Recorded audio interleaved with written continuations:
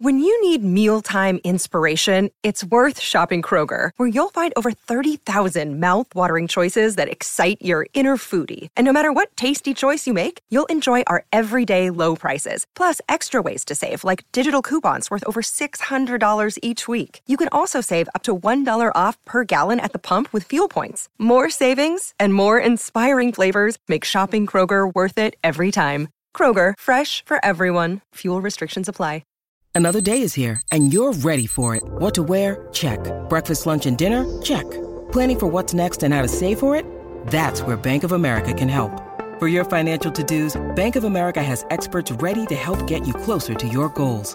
Get started at one of our local financial centers or 24/7 in our mobile banking app. Find a location near you at bankofamerica.com/talktous. What would you like the power to do? Mobile banking requires downloading the app and is only available for select devices. Message and data rates may apply. Bank of America N.A., member FDIC.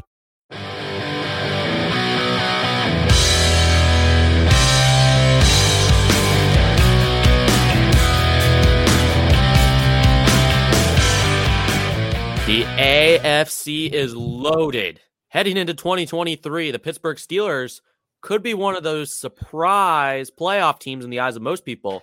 How difficult is it going to be for them to get to the playoffs today? Yours truly and Jeremy Betts. We are going to break down the AFC, teams that are rising, teams that are falling, and to determine how difficult it will truly be for the Steelers to make a playoff run in 2023. It is the Steelers Fix, ladies and gentlemen. Thank you so much for tuning in. My name is Andrew Wilbar. Please be joined by the legendary Jeremy Betts. Jeremy, happy 4th of July.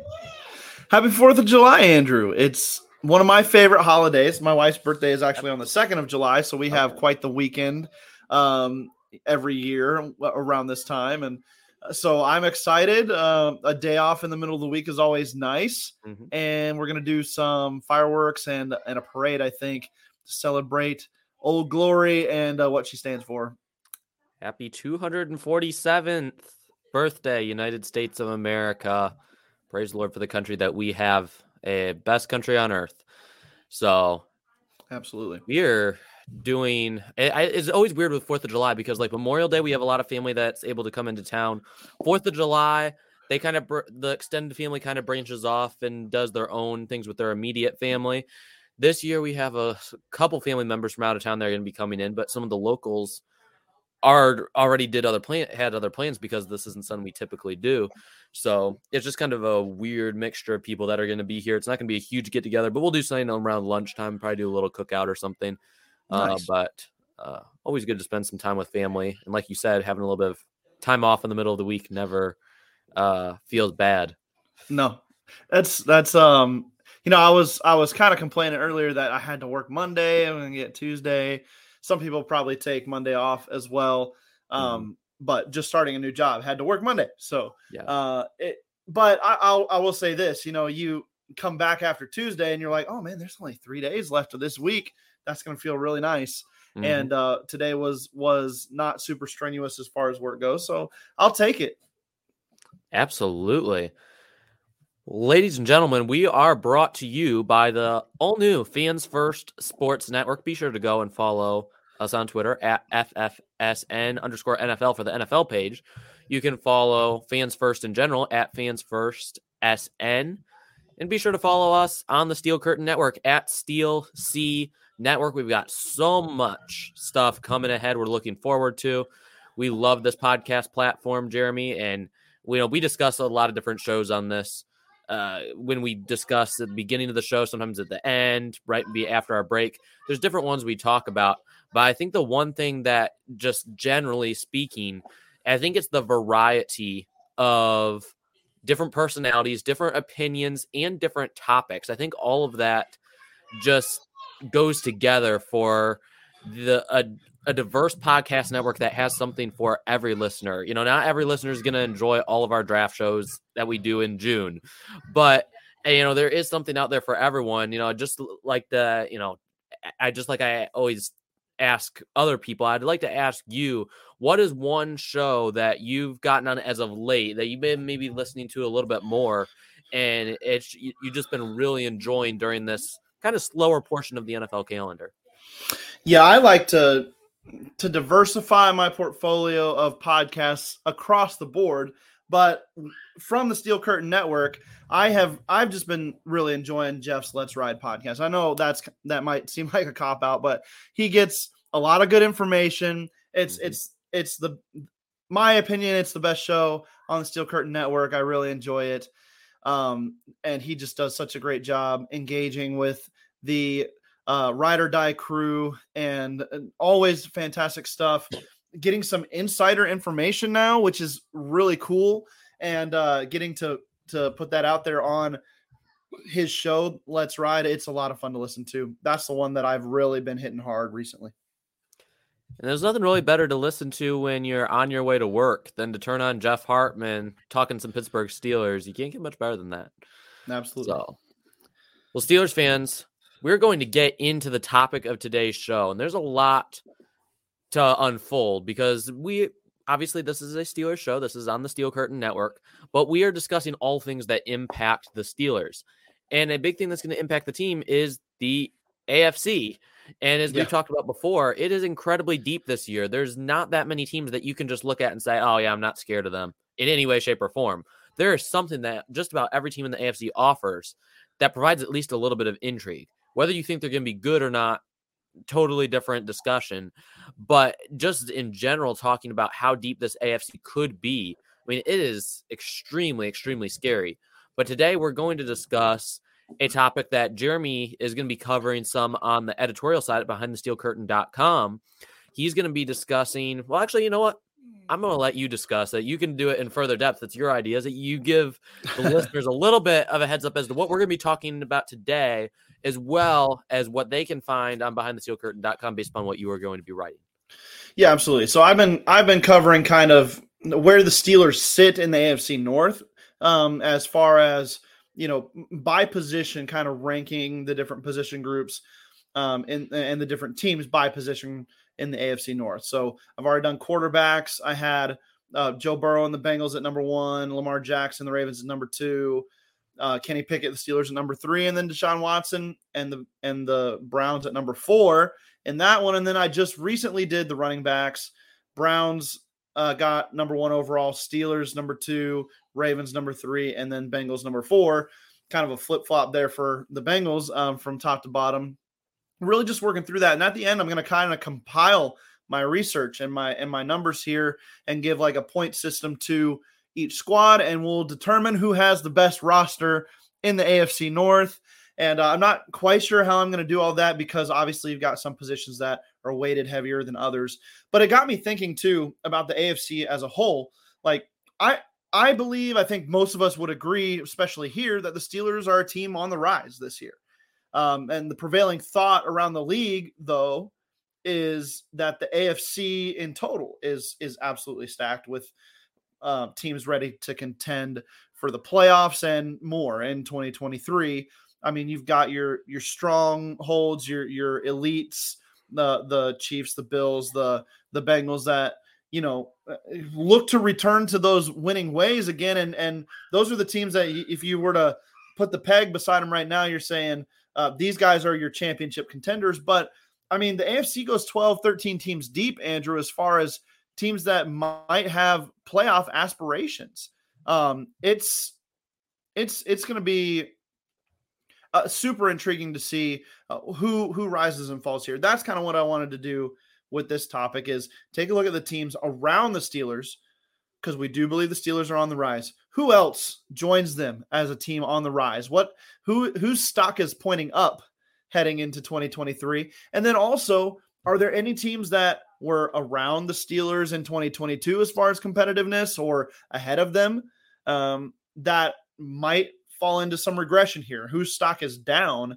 So, you know, if we can determine that, it'll help us see, are the Steelers, who I do think they're going to be better, but is it going to be enough to overcome all the other teams that are going to be better as well? That's kind of the point of this topic today. So that's where I wanted to go with it. And Andrew, you were gracious enough to agree. So let's do it.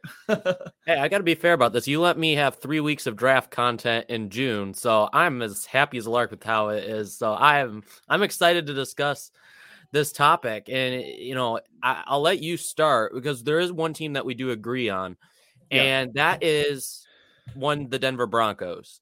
And I think we are going along the same. We have the same wavelength here. I think it's for the same reasons, but I'd like you to give a little bit of insight as to why you think Denver is not only on the rise, but is a team that could impact the Steelers and their playoff aspirations. Yeah, the Broncos kind of hinge in that 6 or 7 best team in the AFC, in my opinion, which is kind of where I see the Steelers falling at this point as well. And so they're going to play a huge role in the playoff race this year. And the big reason I believe that's the case is that you take a Broncos team that was hyped up last year as championship ready now that they've got Russell Wilson. The defense is a championship caliber unit. They've got skill position playmakers out their ears. I mean, it's just a lot of talent there to work with. And it was overhyped. Russell Wilson has always been overhyped, in my opinion. He's never been the take over the game kind of quarterback. He's been an elite game manager. I'll give him that. And a guy who can make plays with his legs, can create, and probably the best deep ball thrower of my generation. So I'm not trying to take away from his skill set, but he's not Tom Brady. He's not Peyton Manning. He's not, what Aaron Rodgers will talk about the Jets later, probably in this exercise. He's not one of these guys that is an elite transcendent talent across the board that you throw him into a lineup and he's automatically going to make them 100% better. And so he got kind of set up for failure too with a first-year head coach in Hackett that just couldn't hack it, to put it mildly. And the Broncos were terrible last year. Let's just be honest, especially on offense. This brings me to a team I'd like to compare them to from last year, who made a similar transition at head coach to an established guy, and that was the Jacksonville Jaguars in their selection of Doug Peterson as their next head coach after the Urban Meyer debacle. And he immediately brought them to relevance, and they were a playoff team. They won a playoff game. They pushed the Chiefs to the limit in the divisional round. So, this to me looks like a similar situation. You insert Sean Payton on this team, and the secondary is elite, right? The pass rush could have some issues. I'm not so sure about their front 7 necessarily, but I think their secondary, their linebacking core is really good. And so we'll see how that all meshes. But you put Sean Payton in this offense and you let him work his magic, an established guy who has sent teams to Super Bowls based on offensive production. This is a guy that can turn your program around, and he can maximize Russell Wilson's skill set and the skill set of those around him. So I think that they have the potential to be a Jacksonville 2.0, if you will, in 2023 and make that leap. And I think, based on what we were talking about before, you kind of see a similar type situation. Yeah, I wouldn't have ever really thought about that comparison, but I like what you're talking about, Jacksonville. And I'm just going to go ahead and move on to Jacksonville because they would be the next team on my list after Denver. I know that they were already a playoff team, but I do believe they should be considered the favorites in that division because you got Tennessee, who could very well by the end of the year be starting a rookie quarterback. You have the Colts, who may be starting with a rookie quarterback at the beginning of the year. And you have the Houston Texans, who are starting with a rookie quarterback almost definitely at the beginning of the year. So Jacksonville should be able to win this division, in my opinion, relatively easily. When you look at Tennessee's roster, they do not look impressive at all. I believe they're trending down. There's just not a whole lot to offer in this division. And when you look at just how everything is aligning for Jacksonville with Calvin Ridley coming back and a healthy set of weapons for Trevor Lawrence, adding more depth at running back in case something happens to Travis Etienne. They drafted Tank Bigsby, who people are high on. And let's not forget about Dearness Johnson, who I know he was running in front of behind a really good offensive line in Cleveland, but he is still a capable running back that is capable of being able to take a pretty big workload if you need him to. So they've got depth at running back. They brought in Evan Ingram. We'll see, fingers crossed, if he can actually stay healthy for a year. But everything else on offense is set. And on the defense, they added a little bit of extra depth in the secondary.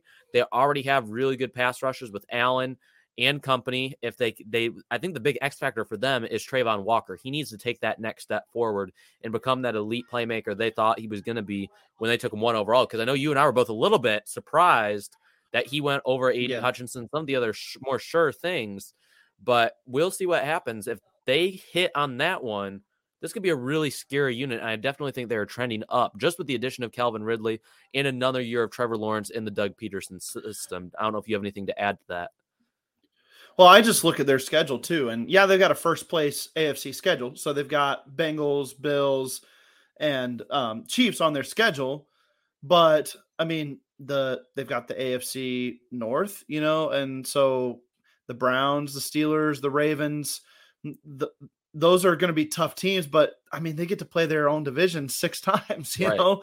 And let's see here. They've got Saints from the NFC. Oh, they've got the NFC South. Yeah. Saints, Falcons, Bucks, and Panthers. I mean, that's a good set right there. If you sweep your division, you win your games against the AFC or the NFC South, you get to 10 wins just like that. So I'm not saying that's going to be easy necessarily, but you got to think with a team that Jacksonville has put together, they have to be the overwhelming favorites for the division, and they could be pushing for best record in the AFC because there's going to be a lot of teams beating up on each other in some of these other divisions, and they could make a push for the number 1 overall seed. So I do agree with you there that they are on the rise, and we saw it at the end of last year how the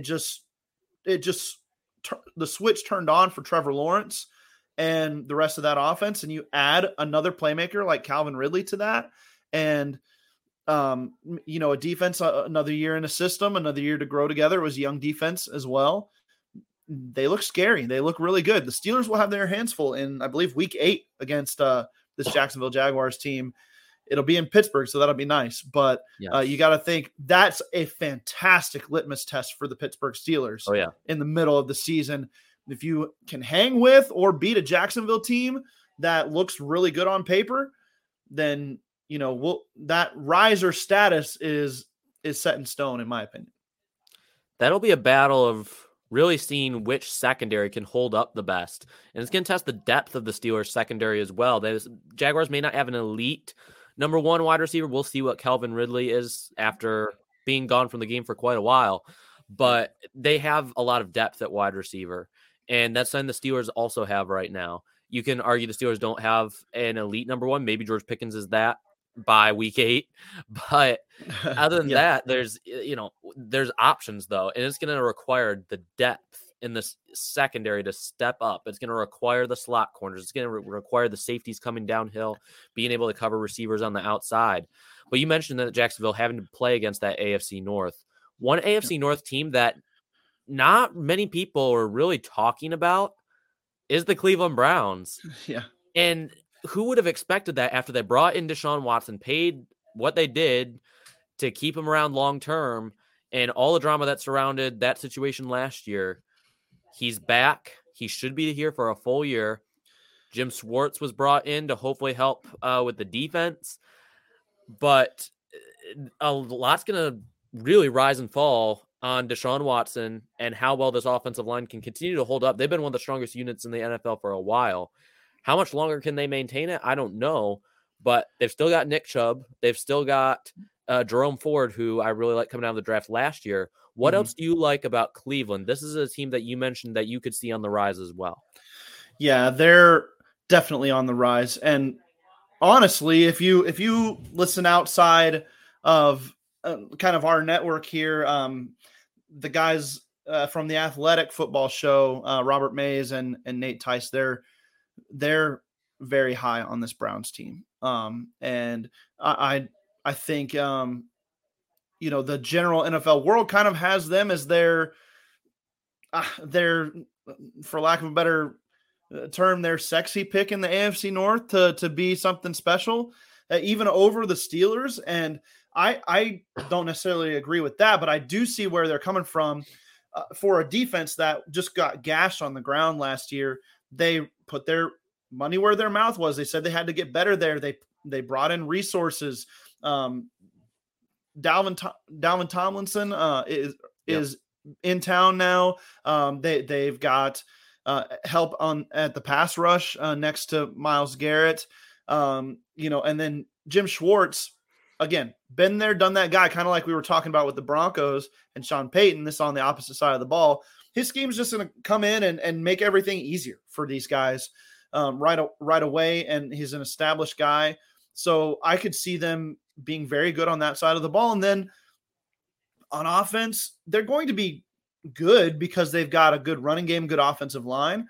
But if Deshaun Watson comes alive and rejoins the ranks of the elite, and I'm not saying he does that. I don't think he's going to do that. I have serious doubts about that, but maybe even by the end of the year, if he's regaining some of his form from 2018, 2019, then you've got a team that could be very dangerous. I love their skill position group, their weapons on the outside. Bringing in Elijah Moore was a fantastic move by Kevin Stefanski and Andrew Berry. That wide receiver room is going to be good. They could push this AFC North into best division of the last several years status if they're really good. And I think a lot of people forget how good Deshaun Watson was before everything that's come up the past couple seasons, before the holdout situation, before his suspension, before any of that. A lot of people forget how well he did on a Texans team that, by all means, was really not good in any way, shape, or form.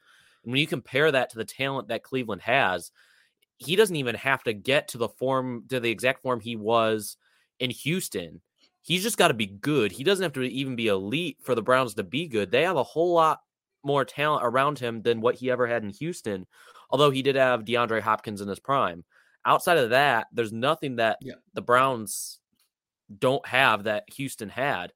So I think that this is shaping up to be a really interesting year, because what do they do with Deshaun Watson? If this team still does not make the playoffs, if this team is still struggling to get to 500, what is going to happen with the Browns? Do they just start over everything? How much longer do you give Deshaun Watson? I mean, you got to give him more than this year. Obviously, you're paying him extreme money for the next several years.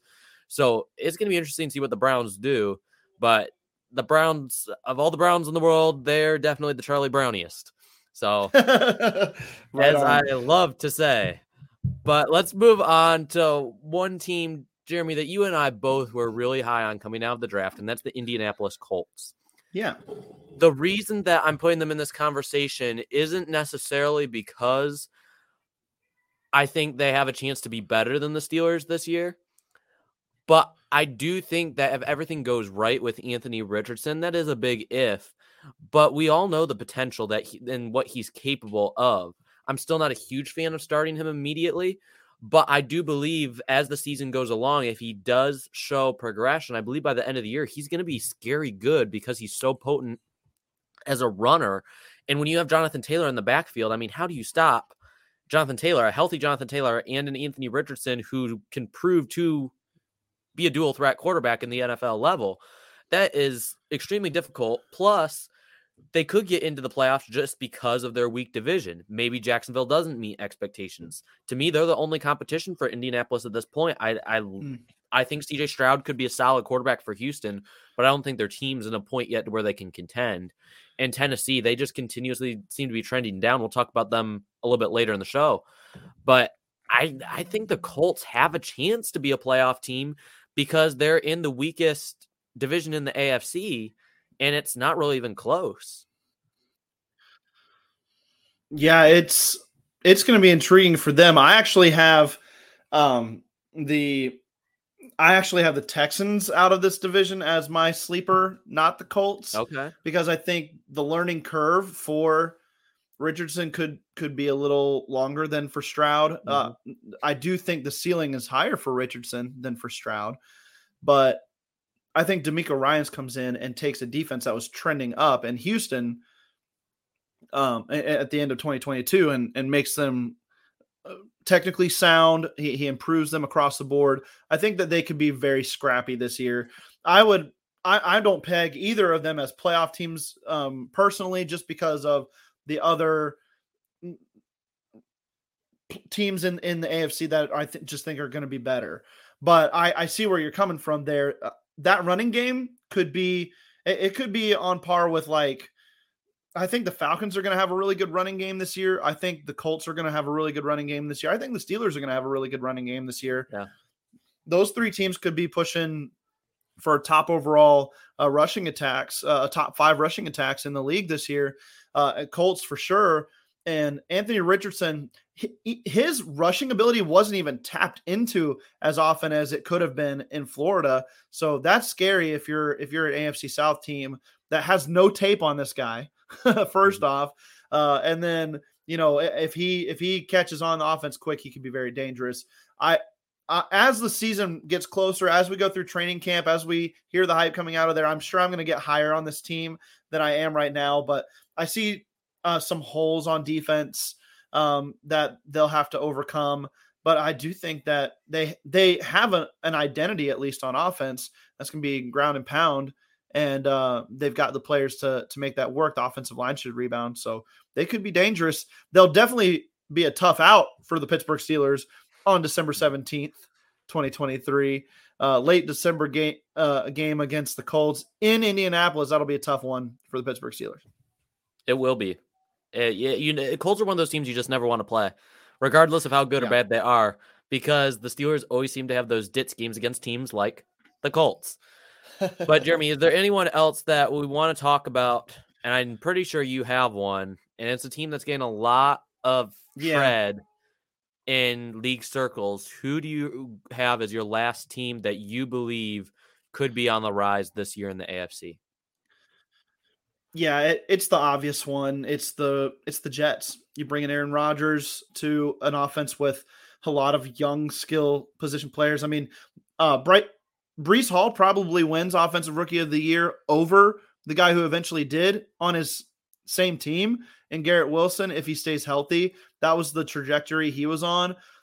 If it's a big if he comes back healthy to start the season, this offense looks really good. And the defense, to me, is already a championship level defense. I'm not going to dive too deep on this team. They've been well traversed throughout the national media, so don't need to hear it too much from me, but I just think they could be really good. I think they have a shot at this division, but it's going to be, again, it's going to be tough. That division's going to beat each other up as well, kind of like the AFC North will. So we'll see who comes out on top, but they're scary. If Aaron Rodgers is 80% of the Aaron Rodgers in Green Bay, then the Jets have the most improvement at quarterback heading into 2023 of any team in the league. I'm telling you all, if you're in deeper fantasy leagues, stash Izzy Abanikanda at the back end of your roster, because if Breece Hall's not healthy, I'm telling you what, he's not looking back. Breece Hall's not getting his job back. I'm just telling you right now. No way. But Steelers, as we've got a lot more to come. Don't go anywhere. On the second half of the show, we're going to be discussing teams that are trending in the wrong direction. You won't want to go anywhere. Stay tuned.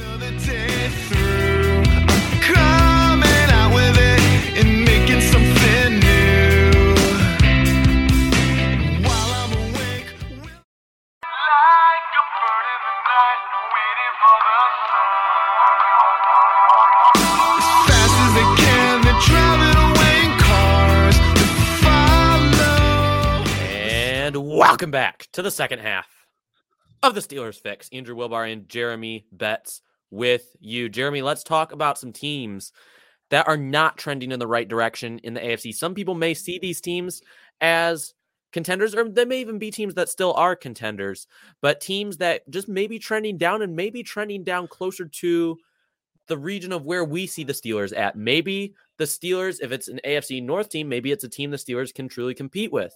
If it's a team outside the AFC, maybe it's a team the Steelers could upset if they make it to the playoffs and have to play them in an early round of the playoffs. Or maybe it is a team that we've truly seen just fall off the map. What direction are you going to go here with your first team? Well, I'll start by saying that the teams falling, nobody's really falling that much in the AFC, just to be honest. The guys who were at the top, they're gonna be competing for that again. But I mean, label me a homer if you want to. That's not where I'm coming from on this. It's the Bengals that I'm eyeing as a team that could regress here in 2023. Mm-hmm. The secondary got completely retooled, and it was a good secondary, right? I mean, they're returning Mike Hilton. They're returning Dax Hill. Dax Hill is going to be asked to do a ton on this defense. And I mean, you lose Jesse Bates. You lose, I think they had Eli Apple was playing well for them. I don't know if he's back or not. I think he's gone, but you lose a bunch of players there. Von Bell as well is gone, I believe. So you're talking about a secondary that just got decimated this offseason. The running game looks like it could be a huge issue. Joe Mixon might get a suspension to start the year or at some point this year, let alone the fact that he just has been a guy that they've been openly shopping. So I'm concerned about what this team becoming too one-dimensional. And then, the right side of the offensive line, Jonah Williams moving over there. He doesn't really want to. There's been, talk that he's not comfortable there. So protecting Joe Burrow is going to be huge.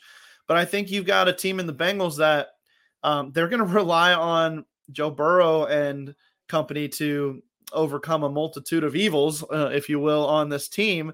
And they're going to rely on Lou Anarumo on defense, their defensive coordinator, to out-scheme their deficiencies. And I don't know if they're going to be able to do it all year with the amount of teams that are moving up the target that they're going to have on their back. An AFC North team has never won the division 3 times in a row. And I'm saying right now the Bengals do not win this division. Spicy take. We'll have to discuss who does in a different week. Now, I'm not saying they're going to be bad, though. They're right. A playoff team, in my opinion.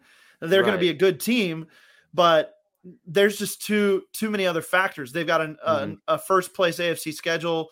They've got to play, this AFC North that is gunning for them. They're the guys with the target on their back, and they've got holes now. And the Ravens might have cracked the code in the playoffs too. We'll see how teams adjust to that. But with Tyler Huntley at quarterback, they win that game, if not for a freak fumble on the goal line. So yeah.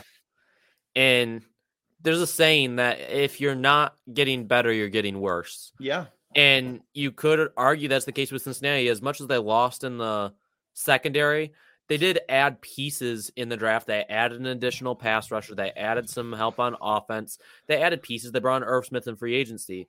But I don't think we look at the roster and say that they're necessarily better than they were last year. They may be roughly about the same when you're just going from roster-wise, top to bottom, weaknesses, strengths. Overall, I would say probably about the same. But even as Steelers fans, sometimes we forget that, the Steelers, we've added this much talent, so we have a better roster than last year. So that must mean that we are definitely going to have more wins than last year. There's no guarantee of that because you know what? Every other team in the league feels that they improved their roster as well. Outside of maybe a few teams that were just had to, for salary cap purposes, just let a bunch of people go and they couldn't recover from it. But 28 to 30 NFL teams, once the offseason free agency draft, everything is over, they're going to say, yeah, we feel like we have a better roster than we did last year. That's just what it is. And the Steelers are obviously one of those teams. I think we would agree with that. But I think when it comes, your point about the Bengals is valid because they may not have improved at all. And one team that I think could also fall into that category, but I do believe there's some true regression with this team, is the Tennessee Titans. Yeah. A team that was under 500 last year, and they're not heading in the right direction this year despite being in a relatively easy division. There's uncertainty at quarterback. Let's say Ryan Tannehill plays solid football. He remains the quarterback. He can fend off Will Levis for the entire season. Who's he throwing it to? Outside of Traylon Burks, you have nobody. You have Chig Okonkwo, your starting tight end. Your number 2 wide receiver is Nick Westbrook-Akeen. Your number 3 wide receiver is Kyle Phillips. I mean, there's no weapons to speak of. Derrick Henry's still good, but he is not quite as fast as he once was. He's still powerful. Dude's on the precipice of a complete fall off too. If you look at age and usage. Oh yeah. And I know he could defy expectations, but still, even with Derrick Henry at his best, there's just not a whole lot here on offense. They've reshuffled pieces on the offensive line. Petit Frere is going to be missing the first 6 games of the season, I believe, with a suspension for Tennessee. So he's gone. The offensive line's in shambles, and they still don't have that much pass rush. They're still trying to recover from the Bud Dupree dud. Try saying that past a few times. They haven't been able to recover from that. They're still trying to figure out what to do in the pass rush department. And, Caleb Farley has been a little bit inconsistent in the secondary. Some of their pieces just haven't come around. So there's a lot of question marks with Tennessee. Even being in an easier division, I could see Tennessee being one of those teams that only can get 5 or so wins. It's possible Mike Vrabel could be on the job market next year if things don't go well. Or, if things go that far south, I think Will Levis definitely sees the field at some point. And maybe we see Ryan Tannehill move to the deadline if there's a team with a quarterback injury. Yeah. But, Jeremy, I don't know what your thoughts are on the Titans. I was going to say the Titans project to me as massive sellers at the trade deadline. Yeah. I think their record's not going to be very good. I think you've got teams like let's look at the NFC South, for example, that like specifically the Falcons, Arthur Smith, who knows Ryan Tannehill, they're riding right now with Desmond Ridder, a 3rd round second year player at quarterback.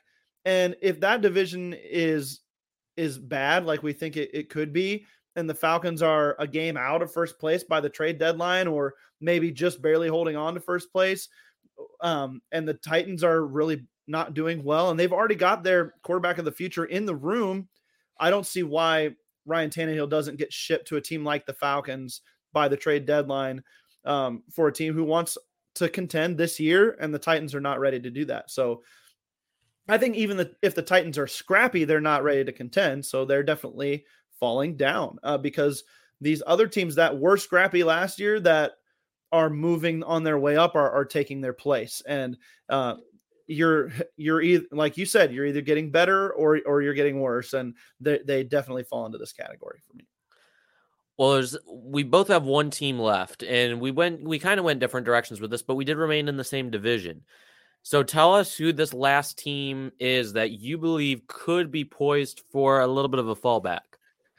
Yeah, so I'm going to make the case for this team falling, but I still think they win their division. I still think they're very good. I think that this year has a chance to be their year. I think people are sleeping on this team because of the regression we saw at the end of the year. But I am going to say that this team has an uphill battle, and it's because their division's so hard. It's because they've got the 4th hardest schedule by opponent projected win total. So I like that a little bit better. Like, the Vegas odds, take it what you will, but usually Vegas doesn't want to lose a bunch of money. So they purposefully put these over-unders in spots where it's going to be tough to tell. And so I think it's a good way. It's better than the old strength of schedule way to determine, from 2022 or the previous year's record, how teams or how team schedules lay out. So I like it. I think it's going to be really tough for them. I just want to read some of the teams that they've got to play. They've got Jets twice. They've got the Commanders, who could be scrappy. They've got Dolphins twice. They've got the Jaguars. They've got the Bengals. They've got the Eagles. They've got the Cowboys. They've got the Giants. They've got the Chiefs. I mean, their schedule is absolutely loaded with playoff teams from last year that, for the most part, are contenders again this year. And so it's going to be tough for them to Chargers. They've got the Chargers on their schedule as well near the end of the season. So based on the schedule, the Ken Dorsey's offense was good last year, but it got really predictable at the end of the season, super one-dimensional, and Lou Anarumo and the Bills just made them look silly in the playoffs. And the Dolphins almost did the same thing the week before. So it was It was not a good end of the year. You can tell why people would be down on them. I still think that they'll bounce back. I still think Josh Allen is one of those 2 or 3 guys that just can overcome any of those issues, and you just win because he's a dominant player. So just making the case for them maybe to fall off a little bit. The Dolphins look better. The Jets look better. The Patriots really are the only team that don't look better heading into 2023 out of that division. And so they're going to have their work cut out for them to be as good as they have been the last couple of years. You bring up an interesting case. I'm going to go with another team in the division, though, and that's the New England Patriots. Yeah. Some people think they could be a wild card contender. I just do not see it. They were 8-9 last year. They didn't get noticeably better on offense outside of bringing in Juju Smith-Schuster. I mean, they just re-signed Devontae Parker for like 3 years, $33 million or whatever. I don't necessarily understand that move. Devontae Parker really hasn't done a whole lot for them. Yeah. It doesn't move the needle for me personally. If Kayshon Boutte can come on and be, this fantastic rookie wide receiver, this offense could be good, but I think you and I agree. We just don't see that happening. He had inconsistent play at LSU. The effort was a question at times, and he didn't test well. So I think there's a lot of concerns that come with him. And when you look at the defensive side of the ball, people look at Christian Gonzalez like, he's going to be the savior who's going to really keep this secondary one of the best in the league. And I think he landed in a good spot in New England where he's going to be able to play a lot of man coverage. But I mean, he was my number 3 corner in the draft for a reason. I didn't think he was bad. I just didn't like him as much as I did the other 2 corners in Porter and Witherspoon. He's just not as physical. And you would think at someone 6'2", 205, he would be. But he's not the best open field tackler. That's not something that Belichick is going to absolutely love. Maybe he instills that in him, but if Gonzalez can't get the open field tackling down, you can guarantee that Bill Belichick is not going to be a happy camper. They've got a bunch of Joneses. You want to talk about keeping up with the Joneses, just keep up with the New England Patriots secondary. You got Jack Jones, you got Jonathan Jones, you got Marcus Jones. They love people with Jones in the secondary. Mac Jones at quarterback too. I mean, on the offensive side, yeah. Why we should just expect at the trade deadline for them to trade for Marvin Jones and Chandler Jones. Yeah, Chandler Jones. I think the one interesting thing that could keep their defense afloat, because they don't have much pass rush, is Keon White. Because I was just looking at this on New England's official website. They have him up to 290 already. So at 6'5", 290, he could play the 3, 4, 5 tech, and it starts to make me wonder if that's what the Steelers had envisioned for him, not to be an oversized edge, but to actually throw more weight on him and train him to be the Cam Hayward replacement. We saw the Steelers show interest in him during the draft process. I'm wondering if this may be the route New England takes and has him play along the defensive lines of down linemen. I think that's what they're going to do. But outside that, they don't bring a whole lot in the pass rush. You've got Marte Mapu, Mac Wilson. You have other pieces at linebacker. Obviously, they have Matt Judon, who's going to be coming off the edge, and they have other pieces, but there's nothing that you just look at. Yeah, Dietrich Wise. They have some guys, but no guy that's just like, whoa, I'm extremely scared of this guy at this point in his career. And, Jelani Tavai. I mean, Josh Uche. In all fairness, Josh Uche has been very good for them. He came on last year, and he is. I will go this far. But Josh Uche at this point in his career is better than Matt Judon. He is better than any New England Patriots pass rusher. I think he's going to have a breakout year this year. Okay. Go blue. All right. Okay. Gotta get it. I had to throw that in there, didn't you? Yeah. Sorry, I brought him up, Andrew. I knew you would be. I'm like, but thank you for the opportunity. Yeah. But before we go, Jeremy, I know we're running a little bit long, but I want to ask the question because this all comes back to the Steelers. Yeah. The narrative is that the AFC is difficult for the Steelers. They don't have a great chance of making the playoffs in the eyes of Vegas and the eyes of many analysts. But if you look in the Steelers landscape, in the local media, and when we're looking at the team, we see a team that is vastly underrated with a team that has a relatively easy schedule in the eyes of most fans. What is your take on the Steelers team in collaboration with what we talked about today? Is it going to be more difficult, or is it going to be easier than what people expect for them to make it to the playoffs? Yeah, I'm going to say two things can be true here. The Steelers are vastly superior as a team to the team that went 9-8 last year. Yet, it will be harder this year than it was last year because the AFC is stacked. It really is. Inside their own division. I mean, most divisions run 3 teams deep. This division literally runs 4 teams deep. And if any order of these teams at the end of the year would not surprise me at all, except maybe Bengals in last place. And if that were the case, you'd have to think that 3 of the teams went 9-8 and the other one went 10-7, and then tiebreakers push the Bengals down. So I don't envision that happening necessarily. But the Steelers are a better team. I made the observation personally that I thought this is the most complete roster since the AFC Championship squad of 2016. For the Steelers. And you don't know what you got in Kenny Pickett. You knew you had a fantastic quarterback in Roethlisberger, so there's some differences there. But as a whole, top to bottom, depth, starting caliber talent across the roster, this team is better or just as good to me as that 2016 team that lost to the New England Patriots in the AFC Championship. I think the Steelers do make the playoffs because I think they're built different with Mike Tomlin as head coach. And they're going to do that. What they can do there is an entirely different story. But I will take them over the Broncos and the Browns and some of these teams that we've talked about as coming up. Yes, they're coming up. Yes, they're going to be tough.